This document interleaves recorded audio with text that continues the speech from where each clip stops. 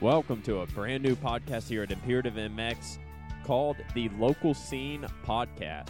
In these episodes, we will talk to individuals from around the surrounding area within the Southeast motocross local scene, from riders to track owners and promoters, vendors, and many more, to get their insight, learn more about them and what they do to help out in the local scene of motocross, and of course, having them here on the Imperative MX Local Scene Podcast for you guys to get to know better. First up is Lake Sugar Tree's owner-operator Ryan Smith on today's episode to speak about this upcoming weekend's Nick Hayes Ride Day at Lake Sugar Tree, how he became the owner at Lake Sugar Tree, his racing background, and so much more. And without further ado, let's go ahead and get Ryan Smith here on the line. He sent me some of the goofiest, funniest Snapchats almost on the daily. So, it hit home, and I pushed that other thing we're going to kick off on this date to the side. And, man, the outreach that we've, got, the people, the things that are being sent here, Seth Rarick, a good friend of mine,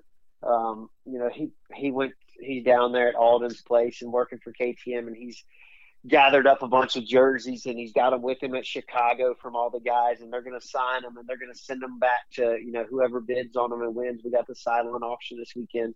Yep. Race Tech was really close with Nick with his scent suspension. They sent a full revalve and a bunch of different stuff.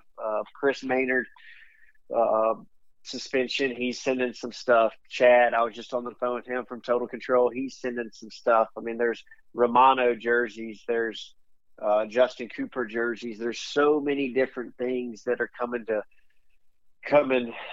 together, and it looks like we're going to have a beautiful weekend to do it.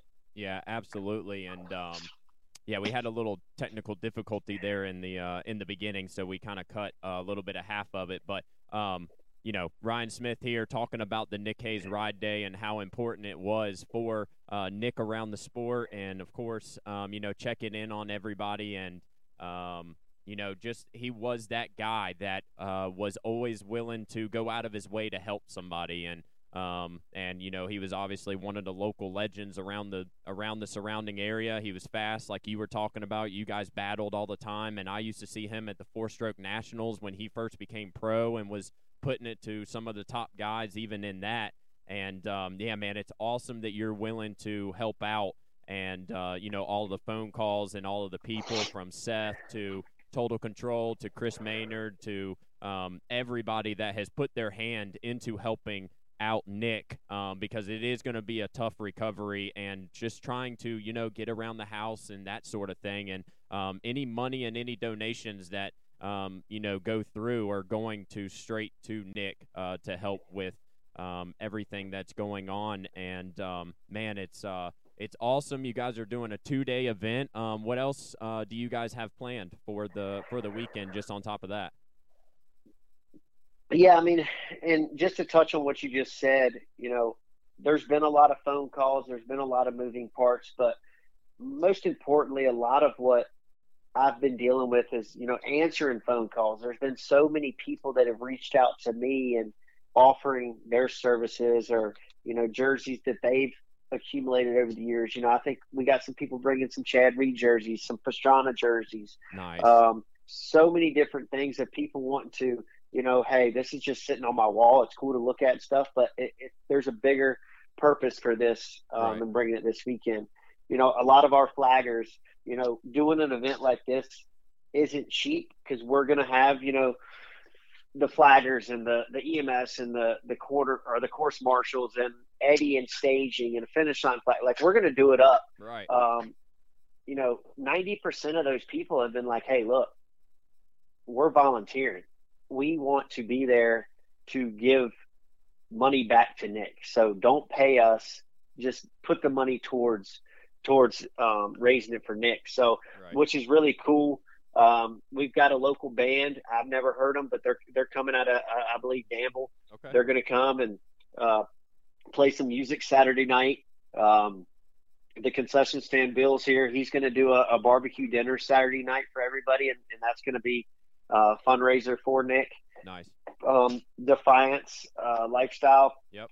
They sent me 110 pounds of T-shirts. Wow. Wow. That's what I just got a shipping notification. It'll be here Friday morning. So that's awesome. Youth sizes all the way up. Yep. I saw them at Unadilla, Buds, and Ironman selling Nick Hayes jerseys, or not jerseys, but T-shirts and stuff like that. So that was really cool to see as well.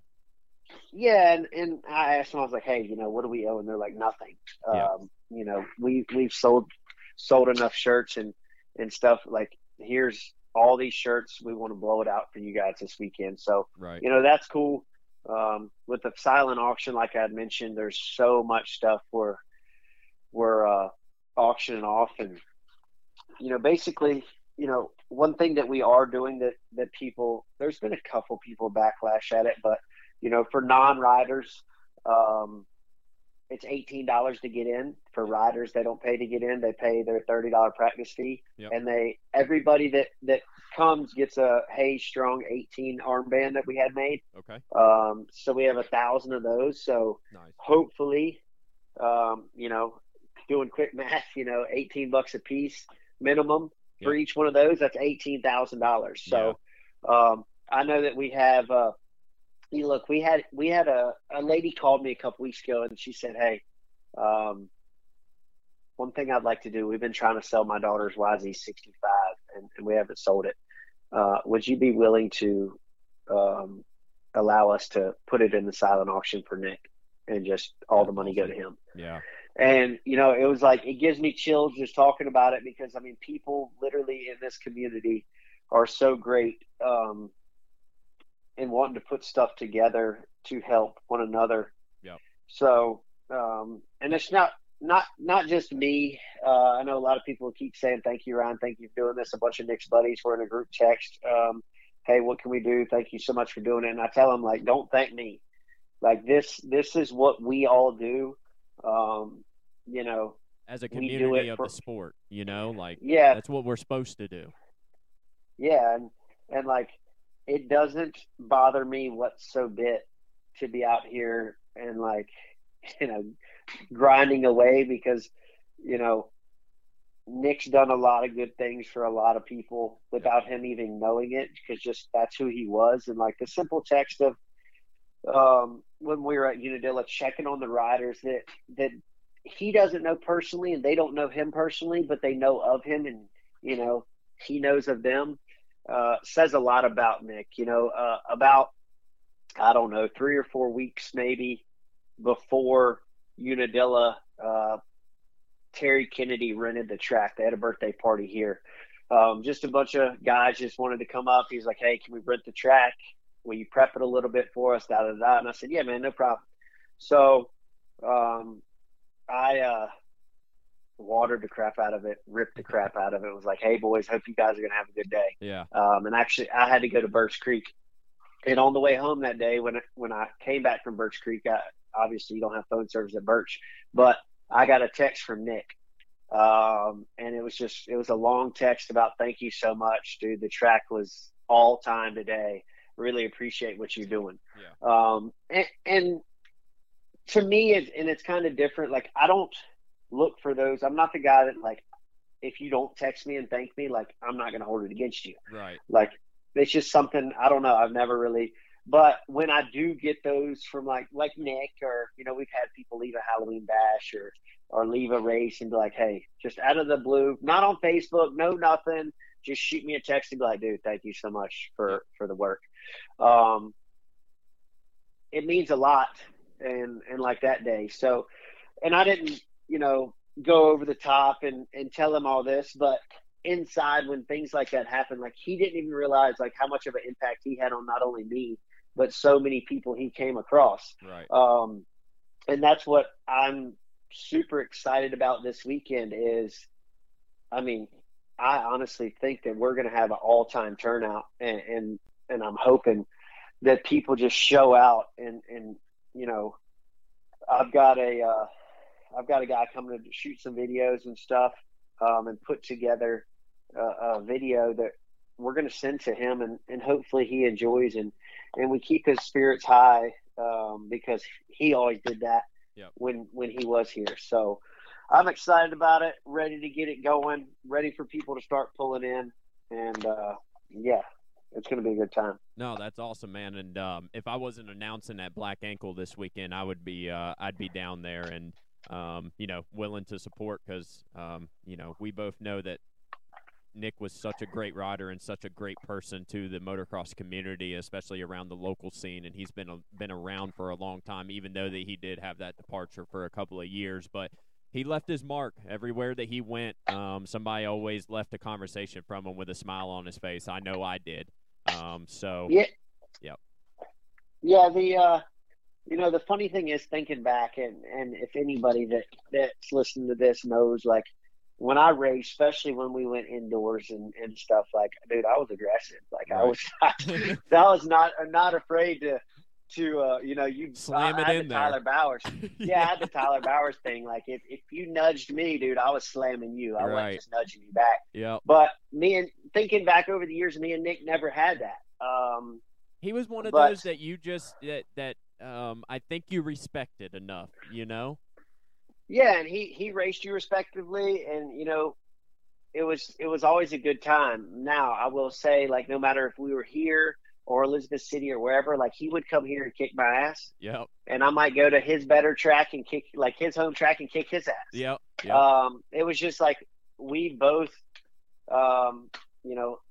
every single race we're on it with each other. And I'd love to go back and look at the archives with the district and, like, how close we were in different championships. But the main thing that I want people to know, and I've talked to his close friends and stuff, this isn't going to be a one-time thing. I intend to grow this and work with, his friends and his family and him, to continue this as an annual event. Right. And what a lot of people forget about, and, no matter what, like, he's got work he's got to do, and talking to Carly and getting messages here and there from Carly, he's kicking ass right now. And he's going to continue to do so, because that's what he always did. He never gave up. Yep. And we still, regardless, have to be there for him throughout this. Now, what happens a lot of times with this situation is people at the time of, at the beginning are like, oh my gosh, we got to be there and support him. Well, then a year or two down the road, like, oh yeah, I wonder how that guy's. No, we're going to keep pushing and annually do this. I'm not going to let the cat out of the bag, but we have something really big in the works, and we're just waiting on a date, and I will let you know the head of the person, and hopefully it'll be the next year's event, but the lead person, and there's going to be a lot of large industry known people, but the leader of this and the person we're waiting on the date is the largest name that has came out of dirt bike racing, that has crossed over throughout motorsports and all different things. And he did grow up here in his racing career before he went on to do other things. And Gary basically raised him. So, without saying any names, we're working closely with him and trying to put something together as a fundraiser. Yep. One thing I forgot to mention this weekend, we're going to have a custom built pit bike with, I think, Valley Kawasaki and Thomas Talbot have put together, and they've been selling raffle tickets. Nice. We're going to raffle that off this weekend. It's a KLX 110 that looks identical to Nick's race bike. Okay. Cool. So, but yeah, I mean, the main thing is I don't want people to just say, oh, they're just going to do this. No, we want to continue working at this, and I want to continue to have it about this time every year. Yep. So when we get closer to it, I'm going to reach out to various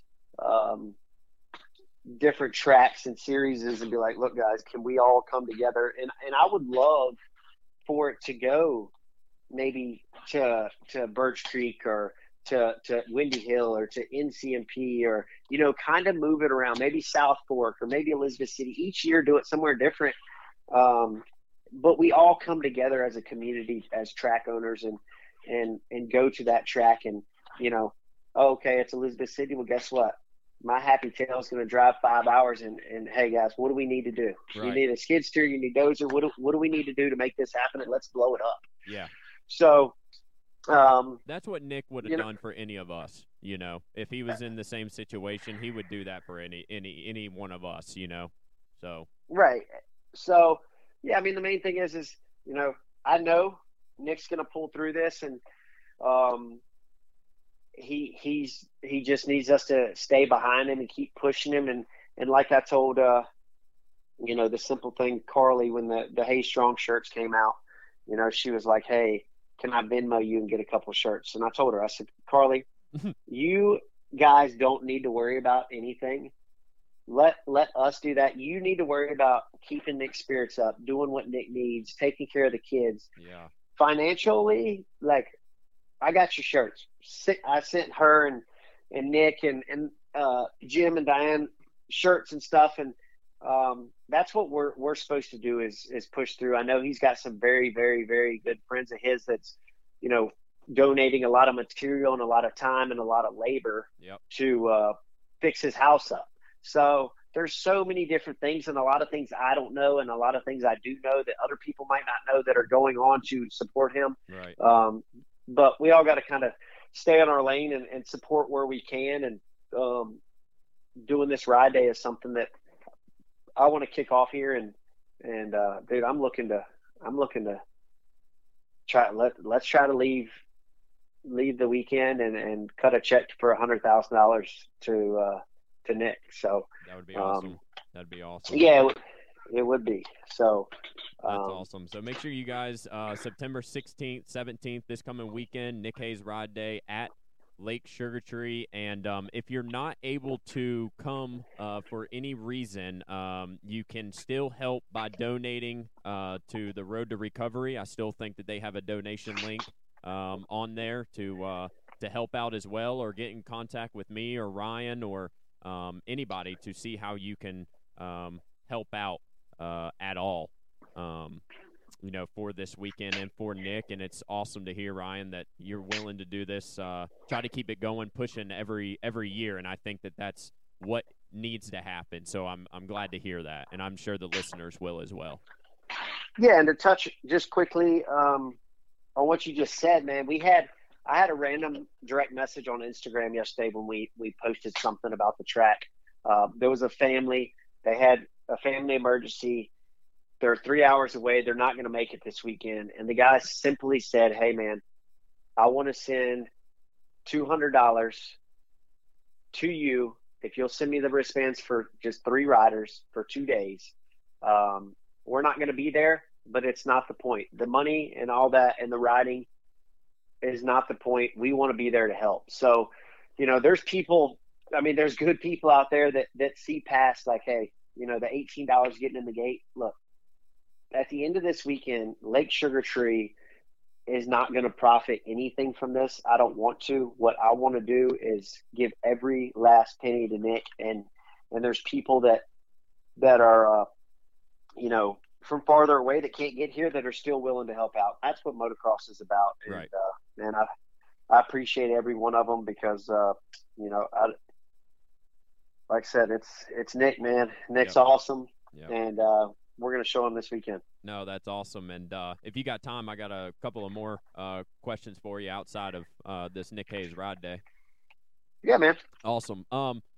So make sure you guys go and check out, try to donate if you can, and yeah, let's bring some good money and give some good stuff away as well. Have good auctions for stuff. But now, how did Lake Sugar Tree come to you for like an owner? How did what made you become the track owner? Give me a little breakdown on what happened and how it all came about and why you decided to get yourself into it.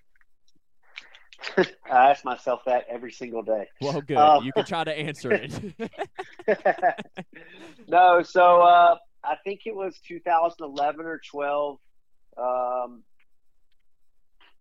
I turned professional 2007, 2008, 9, 10, 11. I was fairly serious with it. Obviously, looking back, probably could have been more serious with it, but made a lot of outdoor nationals, made Supercross main events and stuff. But I blew my shoulder out a few different times throughout my pro career, and I had to get surgery. So in 2012, I believe it was 11 or 12, I got my rotator cuff, my labrum, my AC joint, all that stuff fixed. Around the same time, my dad was fighting cancer, and he passed away. And, you know, I kind of took a step back because, I mean, it's all I ever knew growing up was Right. like I was born, you know, in Los Angeles, moved to Axton right here at the racetrack when I was 1 year old. So, you know, my dad passed away. My grandfather, there was somebody managing the track at the time, and, you know, he was never here. So he was just kind of letting people do what they kind of wanted. And he was kind of getting screwed over. And one day he just kind of looked at me and was like, "Hey, look, the track, I'm done with it. Either it's going to sink or swim. I want you to start managing it. And, you know, it's yours. If it sinks, it sinks. If it swims, it swims." And Right. I was like, "Well, dude, I'm 18 years old. Like, what?" Yeah. I think I personally had like $800 to my name. You know, At that I'm time. yeah, I'm a 250 privateer. And I think I've got, not to get off track, but I got 13th at Las Vegas, and I made $380, and it cost $335 to sign up. Yeah. But so anyway, my first race as track manager, you could say, was I was 18 years old, was a Loretta Lynn qualifier. We had 609 riders on Saturday. Jeez. And here I am, 18-year-old me, like, and everyone's on the radio. "Ryan, what do we need to do?" Ryan. I'm like, finally grabbed the radio. I'm like, "Look, guys, I'm 18. Some of you guys have worked here longer than I've been alive. Y'all need to tell me what to do." Yeah, right. but you know, it just kind of evolved. And like, I'm the type of person, like, I can't really have people show me how to do something. I've got to be like, you can tell me, but I've got to be doing it. Right. So I just started kind of like, I was tired of, you know, not understanding the computer systems and stuff. So I just sat in the trailer one day and just started clicking stuff and doing stuff on the computer and kind of taught myself. Yep. And it just transpired. And then in 2014, I think the end of 2014, you know, my grandfather retired, and, you know, sold his business here. And he was like, "Look, you want the track? Like, I'm getting rid of it. Like, either it's you or what." Like, how old's my grandpa now? I think 80. Yeah. And this Something like is that. Gary Bailey you're speaking of, correct? No, actually, Gary's brother. Oh, okay. Okay. Gary's never owned Lake Sugar Tree, but David, well, Avery Mills built it. David Bailey owned it. David got hurt, and then Bob, Gary's brother, bought it. Okay. Okay. But Gary's always been here. Right. Right. So From Gary, Cooper still to Webb this to day, TP to a lot of guys. Yeah. Yeah. So he's Jimmy Marsha, Johnson. Yeah. Jimmy Johnson, the NASCAR driver, came through here. James Stewart came here and got smacked on the hand and left the first day. Yeah. But anyway, so yeah, 2014, it was just like, I'm sitting there like, okay, well, I mean, I kind of know what I'm doing now. So, and I got some ideas, but I can't do it because, you know, he's kind of old school, and I kind of had to buckle down and dig it out of a hole a little bit. Yeah. You know, my grandfather was a straight shooter. And, you know, he, a lot of times, super old school, you know, people would come up and say, "Well, you need to do this, you need to do that, you need to, you know, you need to do this instead of that, and charge this and don't charge that." And he would simply look at him and say, "You got your checkbook on you?" Yeah. Yeah. And they would be like, "No, why?" And he'd be like, "Well, if you buy it, you can do whatever the hell you want." Yeah. So Yeah. there was a lot of times, like, he rubbed a lot of people wrong. But in the grand scheme, like, people respected him, and he did a lot of great things here. Right. So, you know, getting relationships back with different people. And, you know, he still to this day calls me all the time and is like, "Hey man, how's it going? Looks like it's going good." So That's good. That's good. he's kicked back. He's retired. He doesn't care. His name's not on it, and it's growing. We're in a different time. We survived COVID and all that. Yep. So Yep. No, yeah, and I mean from what I've seen, and I've been coming there for a long time, and I got to see the switch a little bit, and man, I mean, from my point of view, I thought that the way that it turned around from when I was in high school and you were just turning pro, and the battles that we got to saw and races and that sort of thing, and I got to see what it was then and what it is now, and man, it's kind of like a light switch. It just completely turned around, and I think people love that you're in the sport. You were a professional at one time, and that you're now the track owner, and what kind of is best for the riders, and I think that goes a long way. Yeah, and it was pretty simple, and me and Gary talked about it not long ago, and Gary's like, dude, I don't know when that day was that you like grew up overnight, and I said, yeah, me either. But I mean, I'm still a little jackass when we want to be. We joke around, we have a good time, but I basically just one day was like, you know what? If I wouldn't ride it, I'm not going to open. Right. If I wouldn't wear that shirt, I'm not going to sell it. Right. If I wouldn't wear that hat, I'm not going to sell it. Like, I kind of took it in. So there's times where, we'll have the track all prepped and we're going to have practice, and then rain will come through. And I'm like, we could open, but it's never going to get good. Now, If it's going to be a little wet and then the track's going to turn out great, we'll go. But my opinion is, why half-ass it, and why have people's, thought to be like, well, I don't know if Sugar Tree will be good today or not. Like, it might be dust here. It might be this. Like, I want people to know, like, when they come here, they're getting everything we got. From Preacher Rob that helps me. He's out there watering right now, and it's, 3:00 on a Thursday, yeah. and practice, doesn't start till 10 a.m. Rob knows, like, hey, he ain't watering last minute. He's getting it in the ground, so it's going to be good.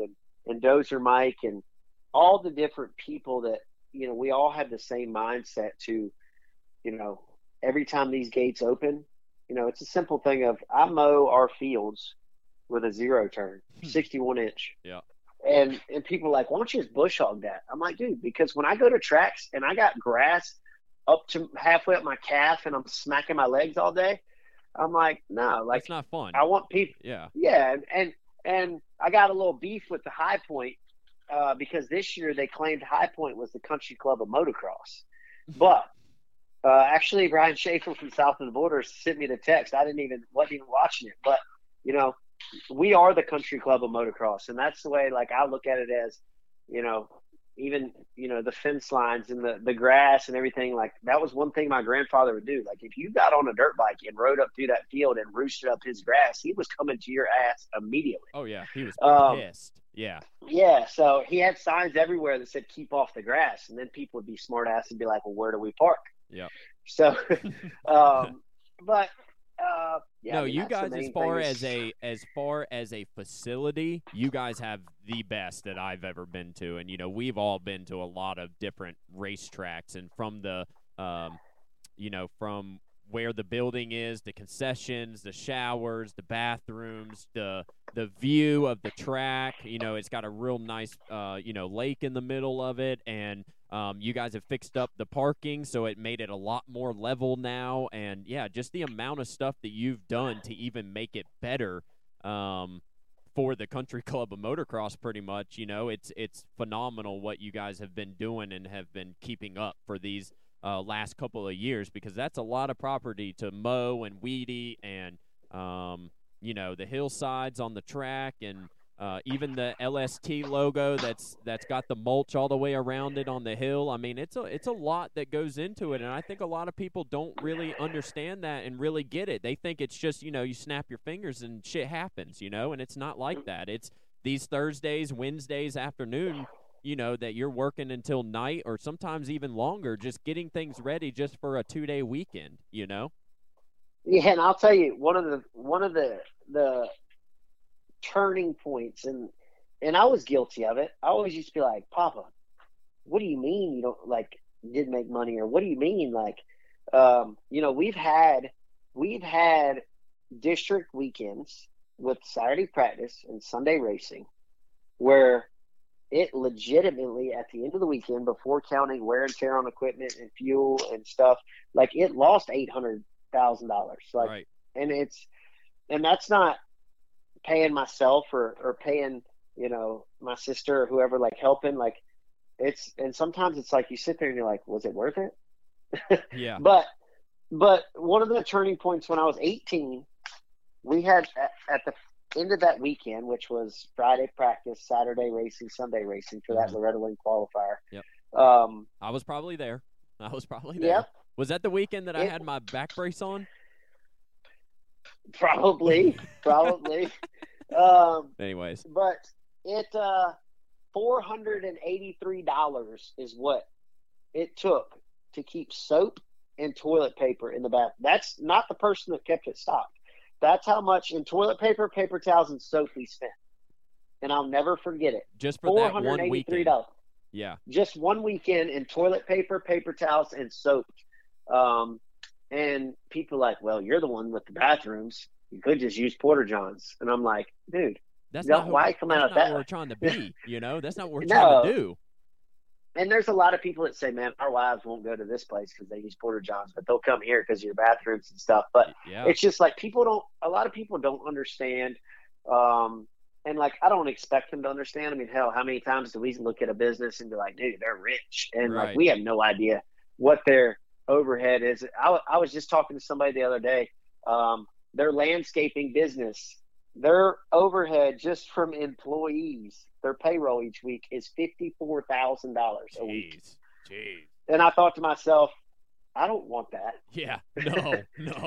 We're talking about landscape. We're not talking about some massive corporation. But, all promoters, like when you hear a promoter say, not making any money, or it's hard to do this or hard to do that, like, they're not just lying to you. It is hard, and we all have to think outside the box and stuff and do different things. And, always trying to find ways to get better things. The trophies now, like, are kind of all the way up. But, people don't understand those trophies cost us $13, $14 a piece. And when someone's paying $30 to get in, or $30 to race, and $14, $15, that's already half of it's going to a trophy. It's like, it's hard, but being transparent. I mean, man, it's you do it for the love, and that's what, for instance, this weekend we're looking forward to it, and Halloween Bash is always a good one for us. I'll be out there for that one. Yep, for sure.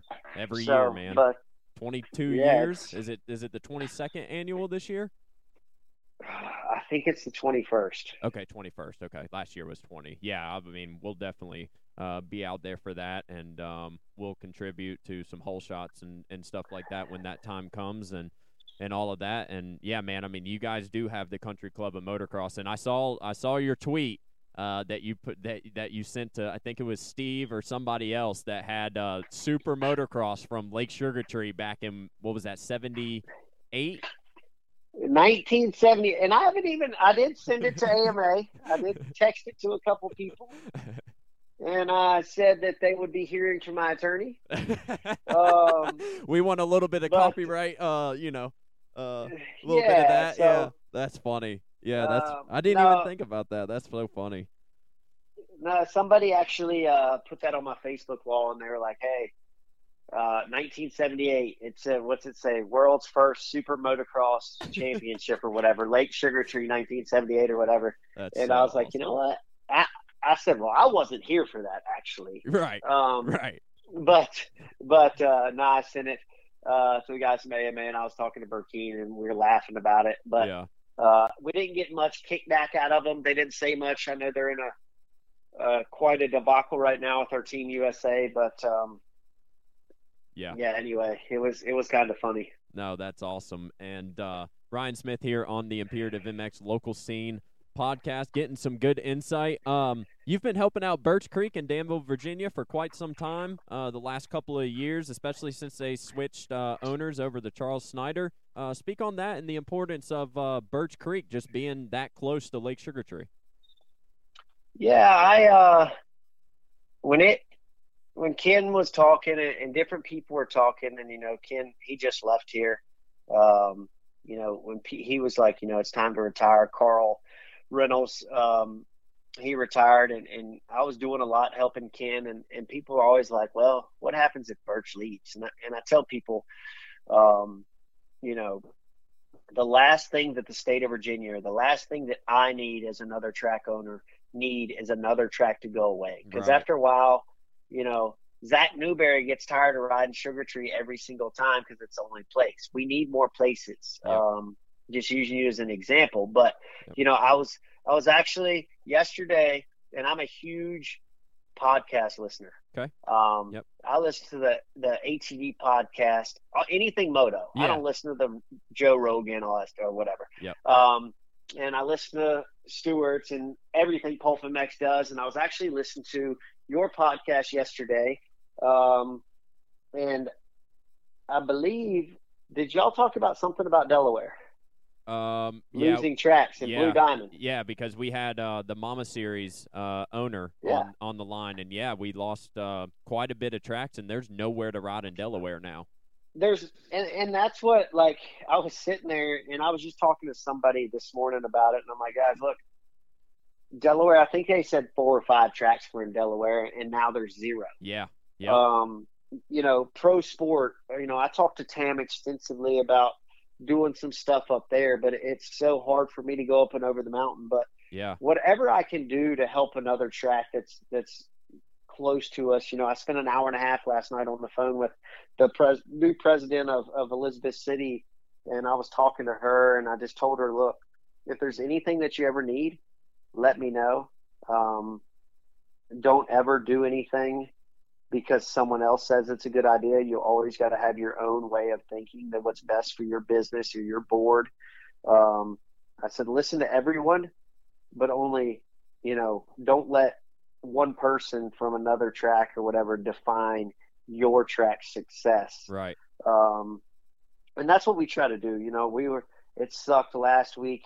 Like I said, Rob that helps me and Dozer Mike, and myself were out at Birch Creek for the whole week last week, watering and prepping, and quite honestly, Birch looked better. I mean, the grass was cut like it was here, and I mean, that place was immaculate, and we had to make the sad decision to cancel it due to rain, and thank goodness we did, because, dude, it came a monsoon on Saturday for hours. Yeah. So it sucks when you have to do that, but at the end of the day, you made the best decision for the people. You had Charlotte going on, but I enjoy helping out other people, and what people got to understand in this sport, and really with any business, but a lot of businesses have a better kickback program. Right. Is when you see that kid win his first ever race, or that kid leaving that trophy stand, holding that trophy, smiling, or his dad smiling, holding him, or dad high-fiving him. Dude, that's the perks of this sport. And whether it's here at Lake Sugar Tree, whether it's at Birch Creek, no matter where it's at, I just went down there to Loretta's and worked all week. And, dude, I was running around the infield of Loretta's barefoot. Yeah. Because it was so muddy. My boots got sucked off. But, and people, every morning, 6 a.m., we're on the track. Every night, I didn't get back to the camper till 9 o'clock. Yeah. So and you do it for it was the love just of down the there. Sport, Yeah, and I can promise you, I work closely with MX Sports and stuff, but there's a lot of people down there. It's volunteer work, man. Right. A lot of people know, like, they're down there for, no money. They get a hookup or whatever, but they're doing it. They got kids racing, and that's what we're all here for, is to help each other. Absolutely. And I wish there was 10 of me and I could go to all these different places and help all these different places, tracks and stuff. But it's hard, and just trying to keep Virginia going, man. Virginia needs help. Yeah, for sure. And that's honestly, that's one of the big reasons why I created Imperative MX, is to is to help the local scene, and especially with this podcast, it seems like a lot of the local individuals around love what we're talking about, and with the local races coming up. And I've been a little lackluster this summer with my real full-time job, but starting to get back into it now, and just trying to help the scene, and the track owners like yourself that maybe people have been going there for a long time and they have no idea your background and what you've done in the sport and why you do it. And same thing, I'll have Charles on at some point to talk about his, how he came to own Birch Creek, and, something different for him to, talk about that, and talk about riders that are from the surrounding area. Because just as damn well as I do that there are some fast kids that have come up from this area that didn't get the spotlight that they deserve. And Nick Hayes is actually one of them, Yep, that's right. So, dude, I got some throwback names. Oh, one of them be here this weekend. You might not even remember him, but his name was Mitchell Hodges, and yep. and he was pro when I was just a little guy, and that's how I started in the sport as number 931. And he'll be here this weekend. He was really close with Nick. He's one of the guys that's really helping with his house and stuff. He's in the construction world, and that's awesome. Or has some buddies, but he lived a mile from here, and now it's crazy to know, like, I was born in Mitchell. I got my number from Mitchell, and now Mitchell and Nick are really close. And then with Nick's injury, and Mitchell will be back here this weekend, and I mean, it's a small world when you really think about it. There's Elijah Woods. I think that Will Mayo was a guy. No, not Will Mayo. Adam Overcash. Yep. I mean, dude, there was a guy, he passed away, but his name was Shane Templeton. Yep. I still have his jersey on my wall. Yep. Well, and you guys had a national there back in the day, for many years, from 500s all the way down to 125s, and you guys have been doing a lot of Loretta Lynn qualifiers for a long time, Treadle, I mean, Tickle, Peters, all of these guys that have come through Lake Sugartree in some of their, time, and most of these people don't know that. They see these guys on TV or, whatever the case may be, but they never knew that they have come through Lake Sugartree at one point in their lifetime, or through Virginia at one of these tracks, Yep. And I mean, the names that have been here, and I mean, heck, 2 years ago, Travis was at Martinsville Speedway because they have a race the same weekend as Halloween Dash, and Travis texted Gary, was like, "Hey, dude, I'm at Martinsville. I got a couple hours. Like, can I ride through there?"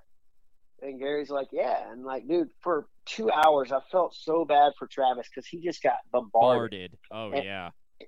And I asked him, I was like, "Hey, dude, sorry you didn't really get to enjoy it." He said, "Dude, I pulled over here for this reason." Yep. Like, I grew up at the same age as all these little kids are. I grew up here, and I wanted to give back, and I wanted to come see everybody. And he was like, "Dude, the place has changed so much." And anytime someone like him, he remembers where he came from. Yeah. A simple little thing as, Justin Cooper, we don't talk about it much, but Justin Cooper was here in 2015, and I got a video on my phone that's pretty funny of the first time he went through a set of Supercross whoops. It's on my phone. I've never posted it anywhere because he would kill me. Yeah. But I'll have to. You'll have to sneak me that video so I could take a look. He one night at a Supercross, I was there, and I texted him after the race. He fell on the start. I think it was St. Louis it might have been Indy. And he came back and podiumed. And I texted him. I said, "Hey, dude, good job. My little brother's huge fan. If you could, like, can I get that jersey?" Yeah. And he texted me like back 15 minutes later. He said, "Hey, headed to the press conference, still wearing the gear. Where are you going to be?" And I said, "Me and Jim, who was his kid trained here, are out in the parking lot cooking steaks."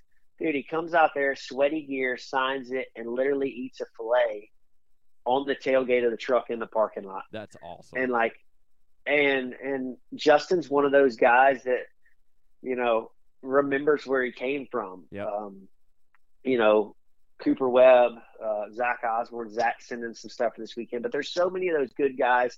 And what a lot of people misunderstand about these guys when they see them at the race and they're like, hey, that guy, Villapoto's a dick. But I'm like, guys, they're doing a job. And their main day of that job is Saturday. Unfortunately, it's the day that you were there. But a lot of these guys, Monday through Friday, are just a jokester and a prankster. So right. It's good to see all the people that have came through here and still remember and end up coming back this way. I mean, heck, last year we had Josh Grant, we had Reed, we had Osborne and Brownie or something at a race battling. Yep. Last year at the Moto Vroom. Yep.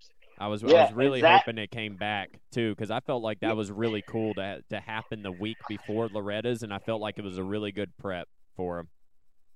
Yeah, and Zach, believe it or not, that was Zach's first ever time here. Yeah, and that's what I thought was the craziest thing. I wish I would have. I should have done a little podcast with him, but yeah, I thought that was unbelievable because he was only in Abington, so you would have thought that he would have came through, but yeah, he got on the podium, said this is the first time I've ever been here, and man, I'm having a blast, and this was fun. It's cool to hang out with. Chad and Josh and their kids, and they pulled up in the motorhomes, and anybody and everybody could go and talk to them, and I thought that was really, really cool. Yeah, it was a good time, man. It was good, and hopefully it comes back. A lot of moving parts and stuff, and Chad with his new deal, and yep. The Moto Playground guys had some stuff going on, and we just ultimately said if we can't give it our all, we need to hold off and make sure. Yeah. Yeah, so we still talk and hopefully it'll be back. Yeah, absolutely. Thinking back on the riders and the races that you have seen from Birch Creek and Lake Sugar Tree, what's one of the best races that you've seen at either of those two tracks that you remember vividly and you'll be like, dude, that was an unbelievable battle, and I'm so glad I was there to witness that. That's a hard one, man. There's been so many. I mean, I can remember back in the day, I don't know if it was 4-stroke nationals or hell, just a mega series or something, but like Birch Creek, when you had, Jim Neese, Kevin Walker, Chad Lowe, Jason McCormick, so many of those guys, Kelly Smith, Chester, Danny Smith. Yeah. Chester. Oh, Chester. Yeah. Golly. Yeah. Him and Neese, those battles were intense. Well, I can promise you that still to this day, Jim Chester is still the hardest person I ever had to pass. He was literally like trying to pass a F-250 in an arena cross. He just knew where you were. Yep. He was the best blocker. He wasn't the fastest, but the damn dude could start and ride with the eyes in the back of his head. And he reminds me a lot of Coop. Yeah. Yeah, but like those were the days. But we still see there's so many and there's so many people that race today that I look forward to seeing. All right, I got to make sure try to pencil this in to watch this race or this race. Right. And sometimes when I'm building the race order, that's always my big thing. So now that people know that, they'll cuss me when they get a bad race, their last moto or whatever. But sometimes I'll put, like, if there's only a few in College Boy and a few in 450B or something, and there's two guys or something, I'll drop the gate together. Right. And I'll make sure it's all right with them, but I'll just say, hey, I want to see where you guys are at. Yeah. And it's not a bad thing for them either, No, it's good, and that's why Dad never put me in C class. He was like, "You can get last in B class. You'll figure out how to go faster." Yeah. So, but yeah, I mean, picking one right off the top. I mean, I don't know. I will tell you that I'll still stick with this. And I told Gary this. Our generation has already witnessed the best ever race. Zach Osborne, what was it, 2017 Las Vegas? Yeah. With Joey. The comeback. Yeah. Yeah, that will be still to this day I told Gary that night, I was in my room and I screamed and I was like, I text Gary, I was like, did you hear that? And he said, what? I said, dude, I literally screamed so loud. That to me is the greatest race of all time. I know it's not local, but Yeah. it's for a local guy. Yep. I mean, That literally never say die attitude, and that's what I love about Osborne. yeah, and like, dude, I got chills during that, and like, I was heartbroken at the beginning for him. Right. I was just like, dude, I cannot believe that just happened to him. Yep. And then to see him come back, dude, was just unbelievable. Yeah. I But got to me, goosebumps that's just thinking about that race. Every time that it comes on YouTube or whatever, it's like, bro, I'm going to rewatch this again because it was unbelievable just to watch and see how fast he was coming and moving through the pack. And, you know, by the time that he was on the ground, these guys are already almost hitting the finish line for their first lap, you know? And it's unbelievable. Yeah. Yeah. So,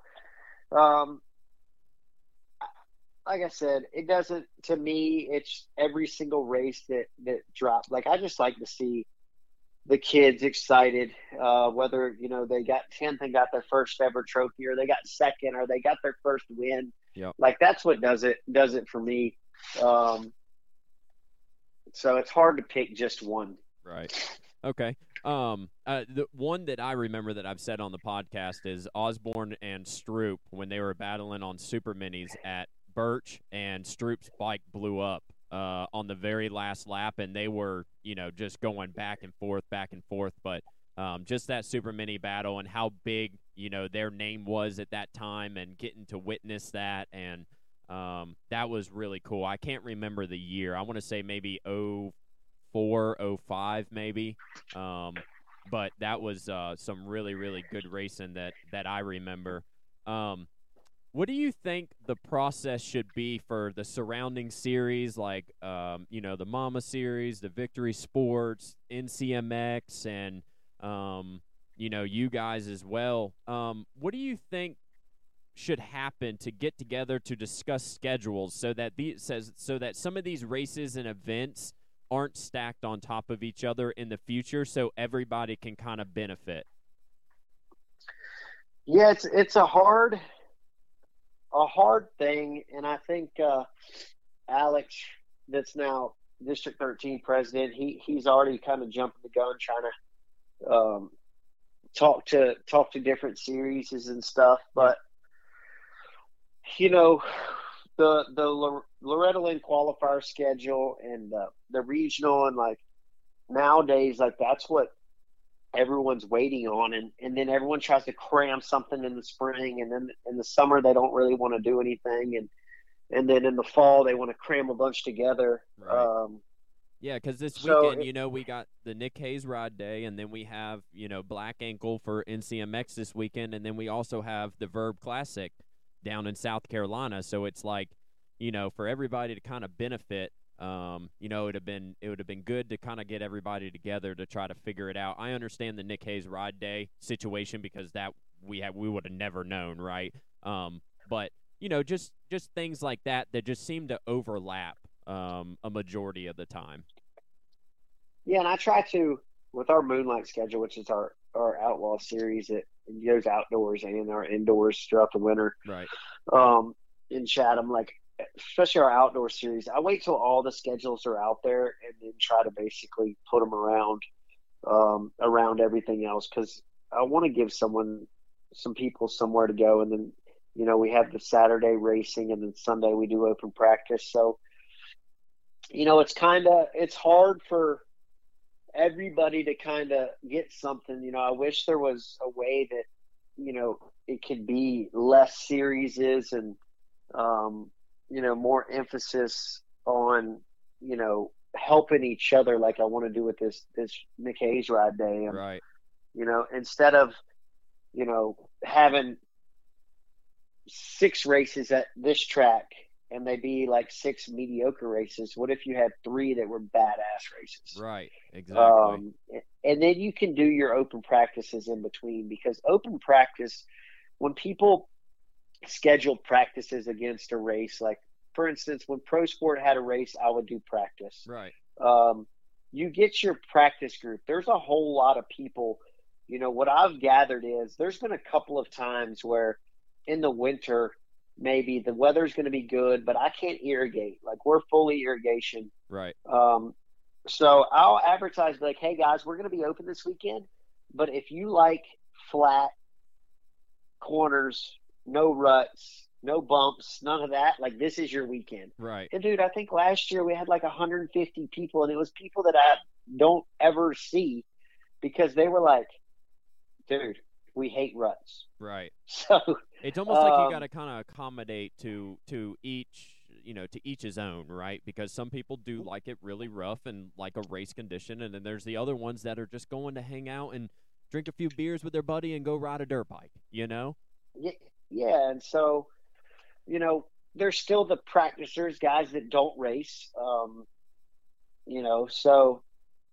I don't know, getting everybody on the same page. It's like we all need to go in the room and almost like say, a all right, Zoom guys. meeting or something, and try to get everybody on video so everybody can see each other and, talk about what you plan on doing and want to do for the next year, and everybody can write down notes and, all of that. I think that would work out pretty well, but it's going to be hard trying to get all of the promoters and all of the owners on a phone call. So.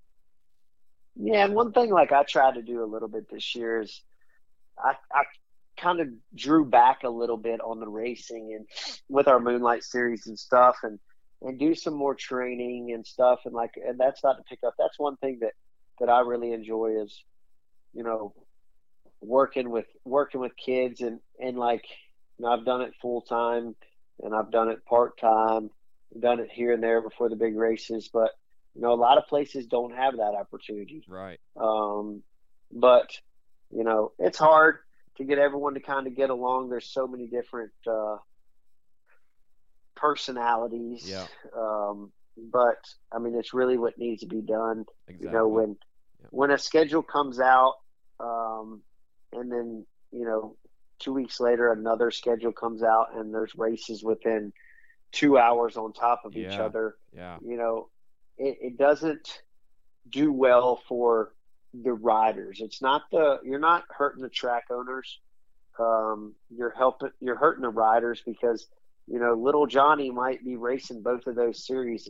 Yeah. So now little Johnny has to pick what series he's going to run. Right.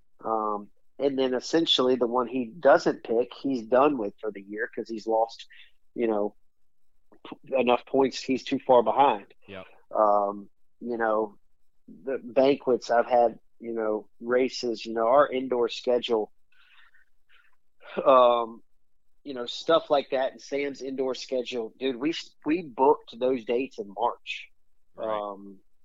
And that series doesn't start till January. So, our hands are tied with moving stuff, but, we've had instances where, another series or, and it's hard. There's not a lot of dates, but, right. Put a banquet on top of it, and little Johnny has to either drop out of this series or lose a weekend of points, or little Johnny doesn't get to go get his trophy that he worked so hard in that other series for the year. Yeah. So it's hard, and getting everybody to work together it's possible. It's just getting everybody on the same page to do so. But it would be amazing if we could. Yeah, awesome. And, that's one of the things that I would hope to, bring out of these podcasts is for people to, track owners and supporters and all of that to, make this a thing to try and get everybody together so everybody's on the same schedule so little Johnny doesn't have to pick which series he wants to ride. Because, back in the day, you were able to do District 13 and District 29. And yep. You could go to both banquets, and you can even run some Mega Series races and potentially even be in that championship as well.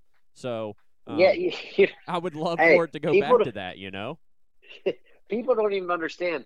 When I was on 65s and 50s, District 13 had 42 races a year. Yeah. And I think Kelly Rogers sent me D29 was like that, 40 to 45 races a year or whatever the case may be. And, Victory Sports had, 20 or so. And Mama Series had their own little bit where they would even come down to y'all's track and, Buds and all of that. So.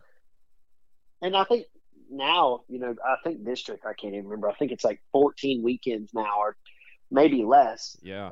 That they have races, and the North Carolina series has 16 weekends or whatever. So we're at 30, and it's like they're still on top of each other at times, which sucks because years ago, every single weekend there was a race.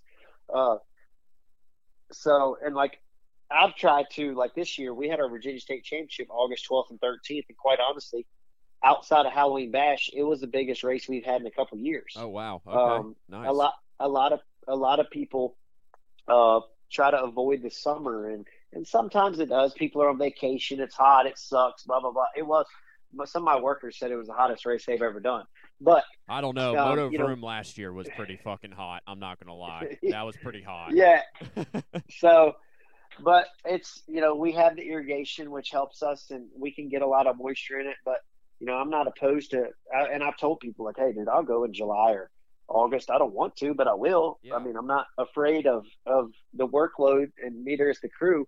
But yeah, getting everybody on the same page would be great. I mean, I'll go ahead and nominate you for president of the whole East Coast. Oh God, Jesus! I don't want to do more than the surrounding the local six, what I like to call it, the Maryland, West Virginia, North Carolina, South Carolina area. But hey, if they need somebody to just get everybody on a Zoom call, twice or three times a year to try to get everybody's schedule together, then so be it, because I want to do it for the riders, and I want to. You can be the prez, and Heavy D can be the VP. There you go. Well, we got to get Heavy D out of the fucking house first. That's the first thing we need to do. Hey, I can remember the days, and I laugh about this all the time. Heavy D, I can remember that dude riding his bicycle down to the JGR track. Yep. It was Hanny. It was Josh Grant, and I forget who else. Les Smith, probably. No, it was the dude, Josh Summey. Oh, Summey. Yeah. But that dude would ride his bicycle over there, and they would talk him into going down some cliffs or try to ride his bicycle up this. I mean, they would get him going, and they would give him brand new Oakleys and jerseys and stuff. But I never forget. And then one day I was like, wait, Heavy D, is that the same one? And Garrett Church was a buddy of mine that he actually owned that property at the time. He's like, yeah, that's Heavy D. I'm like, damn, son, Heavy D is still here. Yeah, did you know that Hanny, he's the one that gave him the Heavy D nickname? No. Yeah, Hanny was the one that gave him the Heavy D nickname. That's why he stuck with him forever. He was like, that's so cool that Hanny gave me a nickname. Yeah, that's my nickname forever. He talked about it on one of our first pods, but I thought that was pretty funny. And he knows a lot in the sport, and he knows what's good, and he runs and helps operate Cathy's Creek and Top Gun and those types of tracks down there. He used to work at Dreamville, and great on a skid steer, bulldozer, whatever. And he knows. So maybe if we get a phone call from somebody and they want us to do it, then we might as well try to do something to try to help, because I think that that's probably one of the big key things to help the local scene, is try to get everybody on the same schedule so people don't have to conflict sides on which series they need to go to compete for all of these races and for the end banquets at the end of the year. So we'll think about it. We'll think about it and try to get it all together, because I think that's what the area needs for sure. Absolutely. One last question that I got for you here. I appreciate your time, Ryan Smith here, owner of Lake Sugar Tree Motocross Park in beautiful Axton, Virginia, at 6:30 in the morning, as Ken Farrow would say, here on the Imperative MX Local Scene Podcast. Talk about the pants that you wear when you go riding. I think you had gear that pretty much looked like you had overalls on. And some just sometimes you would go out there in straight pants, with a couple of cuts in them. The people love it. I love it whenever you do it. It's hilarious. What was it? Was there anything really behind the idea, or was it just, the privateer? This is just kind of what it is. Yeah, man, it's kind of funny. As a second ago, my phone went off, and I'll go ahead and say right now they finally announced Team USA. Yep. Plessinger, Hampshire, Craig. There you go. Nice. I told Burkeen yesterday, I said, hey, man, I'll just let you know, if you need my services, I haven't rode a bike since Minio's last year, but I will go do donations for us. And he said, well, problem is FIM won't allow blue jeans. Trash. And I said, well, dude, I'll tell you that there's some countries that are going to be represented there that might not even have jeans on. Yeah, right.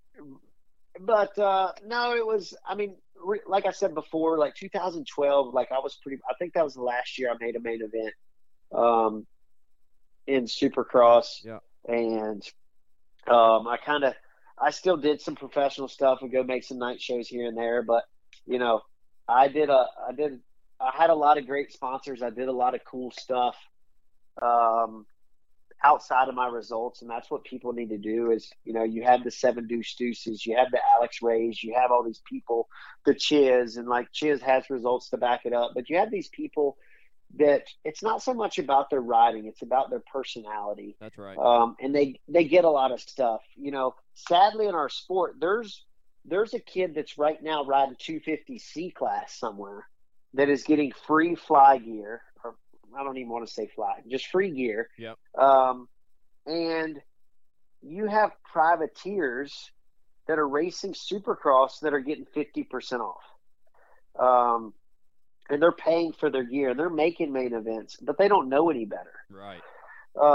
And like I was telling a couple of them, I'm like, look, guys, outside of what brand of bike a rider rides, you notice their gear. Right. I said, so you're paying X company $150, $100 for a set of gear. So you're paying them, and they're getting max exposure out of you if you get on TV. Right. I said, dude, and canvas gear now is like perfect. Get blank gear. Get some gear. If you're going to pay $100, just pay $200 and have no logo on it. Right. And then eventually one of those sponsors is going to be like, dude, why don't you wear our stuff? But I was like, you know what? I'm going to go out there in a damn blue jeans with a Sharpied on name on the back, and we straight up Sharpied. We took a white Hanes long sleeve shirt from Walmart, and we Sharpied it in the living room, my buddy Anthony's house down in Florida. Yeah. And we went to the TJ Maxx and bought a pair of jeans, and I went out there, and the worst part was, the bad part, the first time we did it, I broke my wrist. Oh, shit. I still got the video, but a buddy of mine was videoing, and it was dude, I hadn't rode in I don't even know how long, but it was a 3 on to a tabletop, which was sketchy when I was riding all the time. And I went 3 on, off, and then there was a double, and it was a gazillion ruts. And dude, my tongue was in my sprockets. I hadn't even completed a lap yet. And I just cross-run it, and the bike spun, and I broke my wrist. But I had so many people that were like, in Scott Goggles, like Knowles has always been a huge supporter of mine. Yep. Well, a big supporter of really just your family, from David and Gary, and yeah. Yeah. So they were all super stoked on it because, like, the exposure it was getting. You know, Jenny Taft was like, hey, we're going to do a pre-race report. Well, then I broke my wrist, and I talked to her the next time I saw her, and I'm like, hey, we're bringing it back. Just wait. Yep. So then fast forward a couple years, I was like, hey, we're going to Foxborough. I drove to Foxborough by myself in my van. I slept in a Love truck stop parking lot in the floor of my van because I didn't even have a couch in it. Yep. I had a seat back there so I could put the car seat in for my little girl, but she didn't go. Yeah. Paid $12 for my shower in the Love's truck stop. I go to the Supercross. I think we qualified like 29th or something. Yeah. Made the night show, and there was a guy that was out there. And he was just like, dude, this is sick, blah, blah, blah. I've never been to a race, and now that, like, you're blah, blah, blah. And I'm like, what, dude, you want to be my mechanic tonight? He was like, what do I got to do?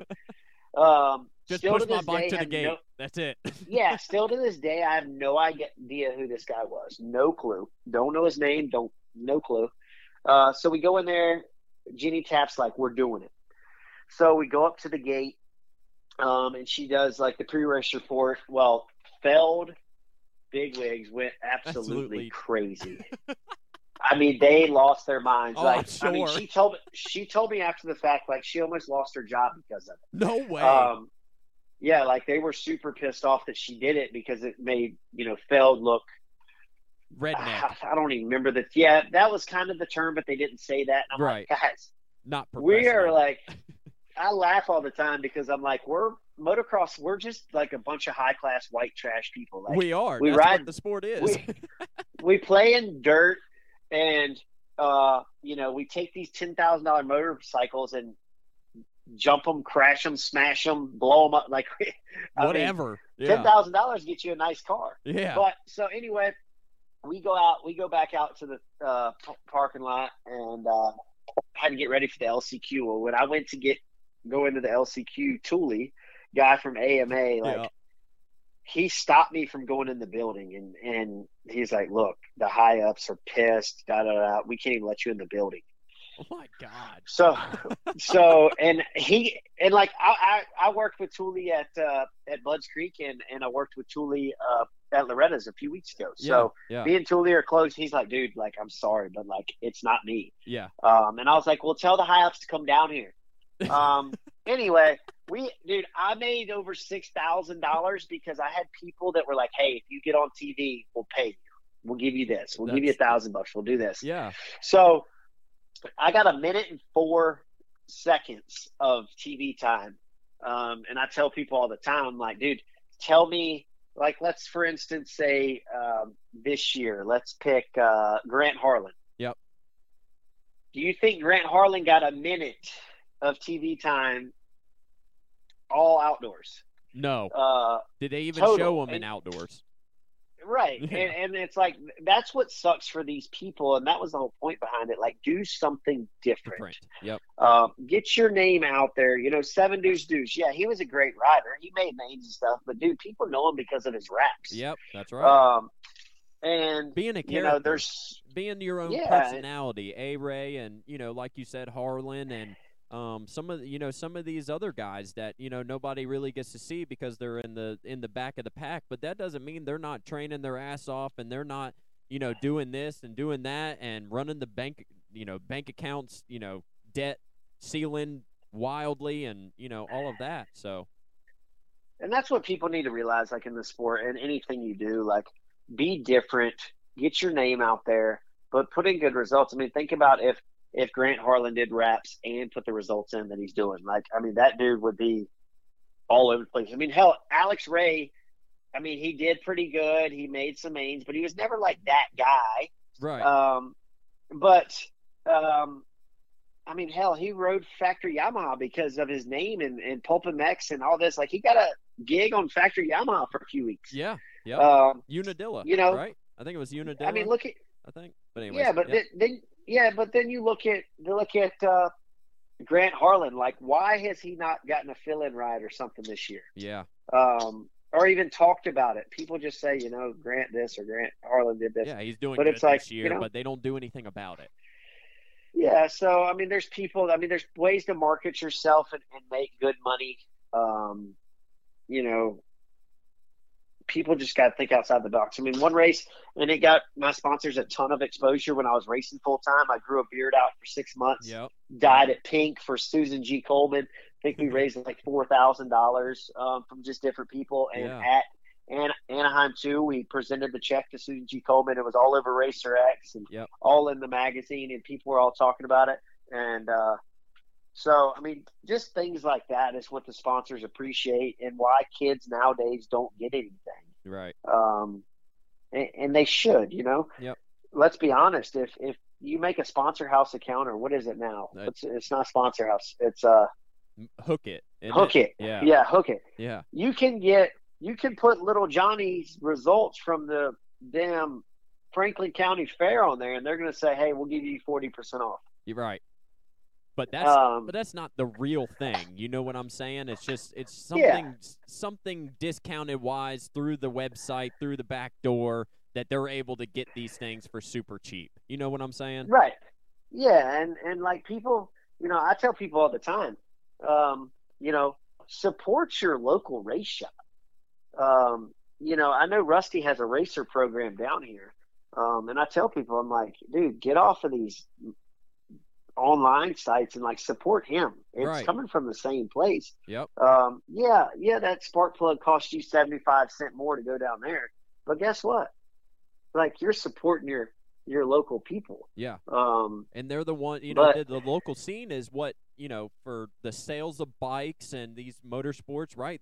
Those are the ones that are paying for, these guys, the top guys that you're watching on TV and who you want to be. That's where, the money comes from, like when you go and spend, your money, you're helping out, Grant Harlan, and you're helping out these, teams and so on and so forth. But also on top of that, you're helping out the local scene that really needs it the most. yeah, So I just like when I see that kid that's, whether he's on a 50, a 65, 85, privateer guy that's doing something different. He's respectable. He's not, a jackass to people. Yep. And his results might not be the best, but guess what?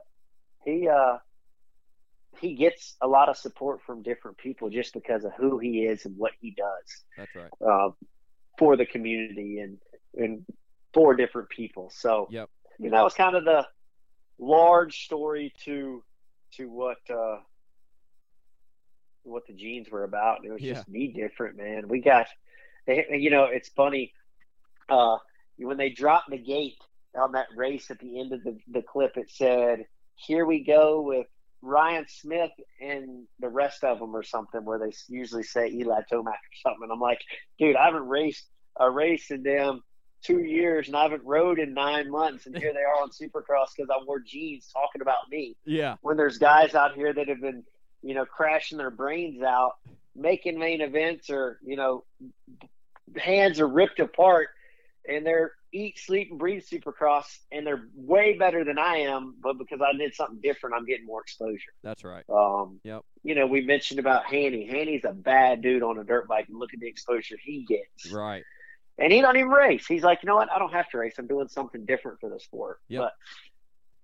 And that's how all the characters be. And I think that's one thing that I've learned through, doing these podcasts and Imperative MX, right? Talking to these different professionals, and then on top of that, talking to track owners like you and track promoters like Alex and or series promoters, I should say, like Alex and Mike Farr and the people up there at the Mama Series, is that everybody's trying to do what they can to help the local scene and to be be their own, and to be their own character. And I think that that's what the sport needs, because like what we were talking about, we are a redneck sport, but at the end of the day, we're doing this because of the love of the sport and because of the exposure that people can get, and for the stories that people may never ever get to hear. So, right.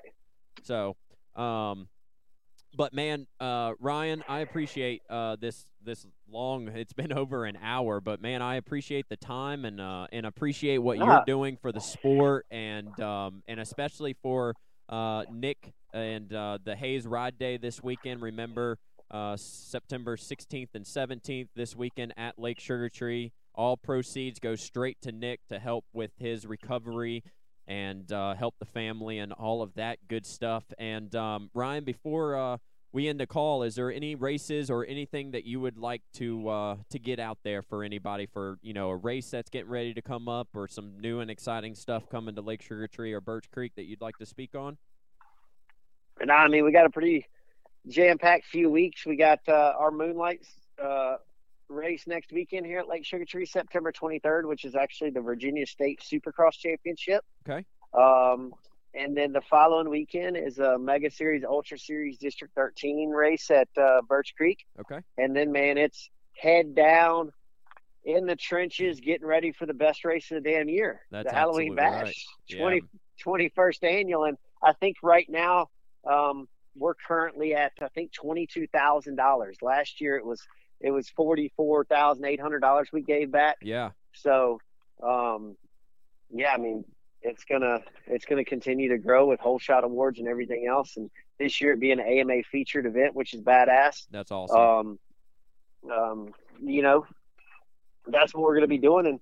And going back to from talking, when I was talking about talking to the lady from Elizabeth City, or whatever, whoever listens to this, whatever you're doing with it has to do with the Genes and races or your business or whatever, just don't do everything someone tells you to do. Take a little bit from every person and be yourself.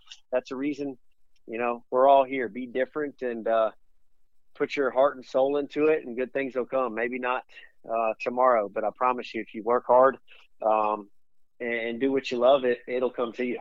Absolutely. And just, I live my life motto. I'm sure you remember when Serious Racewear was around and they had that sticker that says, never give up, don't ever give up. And that's one of the things I live by each and every day is to always strive to be your best, be different, and the success will come. How much work and hard work that you put in and how long you do it is how successful you will be. So that's right. Never say die. That's right. That's right. Always the pit board that Osborne. I think Dave Feeney had on. Dude, that one hit home. It gives me chills every time I see it. So, man, I appreciate it. And yes, sir. Look forward to seeing you guys, and enjoy your weekend, and then we'll get together soon. Yeah, absolutely, man. I'll see you at the Halloween Bash, and I'm sure we'll talk in between there on Snapchat or text, whatever the case may be. And again, here on the first episode of the Imperative MX Local Scene, glad to have Ryan Smith from Lake Sugar Tree on the line. And, yeah, thanks again, Ryan, and I'm sure we'll talk soon. All right, sounds good, buddy. All right, thanks a lot, buddy. All right, bye. Bye. And that was Ryan Smith, like I said, owner of Lake Sugar Tree Motocross Park. And, man, that was a great conversation. Speaking of the Nick Hayes Ride Day, how LST, Lake Sugar Tree, became, how he became the owner and why he wanted to become the track owner, talked about his racing career, what was some of the best battles that he's seen from the local legends around the area. How do we fix the process for the surrounding series to get together so that races aren't stacked on top of each other, and what we could do? And, we talked about his pants, his, overall jeans and, making yourself different and how to get exposure and all of that good stuff. And, man, it was a great conversation, especially for this first Imperative MX Local Scene podcast. And, man, we would like to thank the sponsors on board for this brand new Imperative MX Local Scene podcast: West Virginia Motorsports, Total Control Racing Suspension, PR Motorsports, and, of course, Dirt Industries Custom Graphics. If you guys will go and check out all of those awesome sponsors, they're all local, and they're willing to help you out. West Virginia Motorsports, they have a brand new shop in Virginia, on the other side of Wytheville, Virginia. So if you guys need something from them, they are available. And, of course, their West Virginia Motorsport location in Princeton, West Virginia. Chad over at Total Control Racing Suspension, man, he's been around the sport for a really, really long time and knows his stuff. And he is for the locals from Jim Neese, Luke Neese, Kyle Peters, Mike McDade, and Josh Thomas, and so many more that he's helped. And he's even got riders out there right now that are in the professional scene running Total Control Racing Suspension straight from the local area. So make sure you guys check out Total Control Racing Suspension. PR Motorsports, the brand new trackside support rig at the local NCMX races. So if you guys need anything, go and check out PR Motorsports. They have a brand new location now in King, North Carolina. So go and check out PR Motorsports. If they're at a track near you, go over there, say hi to Charlie. And, you guys need tear-offs, new tires, some gas, anything like that, PR Motorsports is there for you. And, of course, our big sponsor, Dirt Industries Custom Graphics, from banners, decals, tents on your vehicle, car wraps, anything that you guys need for custom designs and decals and all of that good stuff. Make sure to go and check out Dirt Industries Custom Graphics. And if you use Imperative MX, all caps, no space, you'll get a 20% discount code. So make sure to go and check that out. And, I appreciate all of you guys who have been a part of Imperative MX. Like I said, it's been quite a while since we have gotten to these podcasts, but, man, we've got a lot more time on our hands now, so a lot more of these podcasts will come out. And, yeah, thank you guys so much for listening, and we'll see you guys on the next one. Later. We'll show